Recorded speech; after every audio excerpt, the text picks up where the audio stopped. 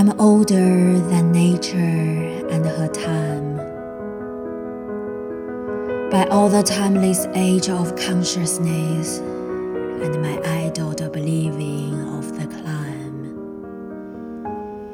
Where I was born makes me not countryless, and dim through my daylight thoughts escapes yawning for that land where my childhood dreamed, which I cannot recall in color or shape, but haunts my hours like something that hath gleamed, and yet is not as light remembered, nor to the left or to the right conceived.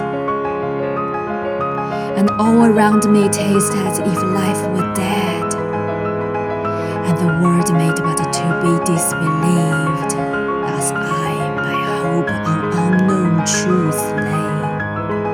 Yet how but by hope do I the